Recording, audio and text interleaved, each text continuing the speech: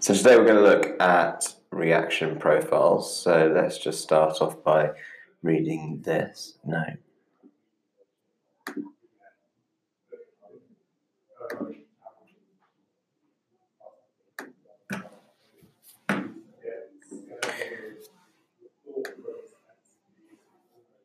So let's have a look at reaction profiles. There are two main requirements for a successful reaction to take place. Number one, a collision, so reacting particles must collide together. And the second one is the collisions must take place with enough energy, which we call the activation energy. So the activation energy is the minimum amount of energy that reacting particles must have in order for a reaction to occur.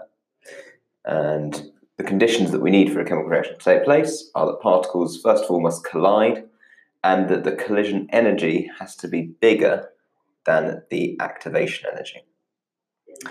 What reaction profiles show is the progress of a reaction on an X and Y axis. And the X-axis shows us the rate of progress of the reaction, and the Y-axis shows us the energy level.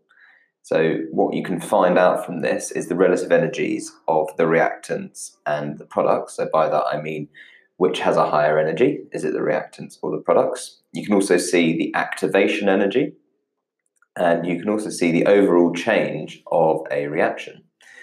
In a reaction profile, if the product's energy is lower than the reactant's energy, then the reaction will be seen as exothermic.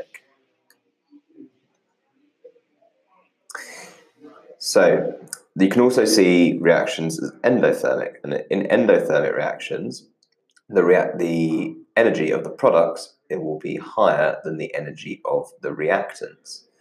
So that is what we call an endothermic reaction.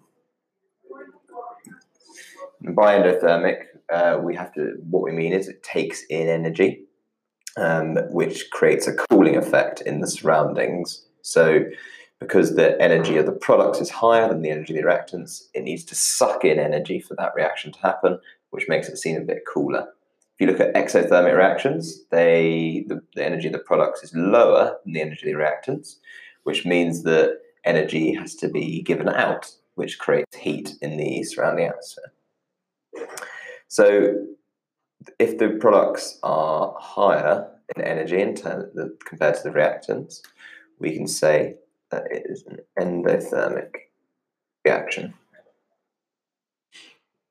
The something energy is the minimum amount of energy that reacting particles must have in order for a reaction to occur. Now remember, the reaction needs two things. It needs, first of all, there to be a collision, and that collision to have enough energy, which we call the activation energy.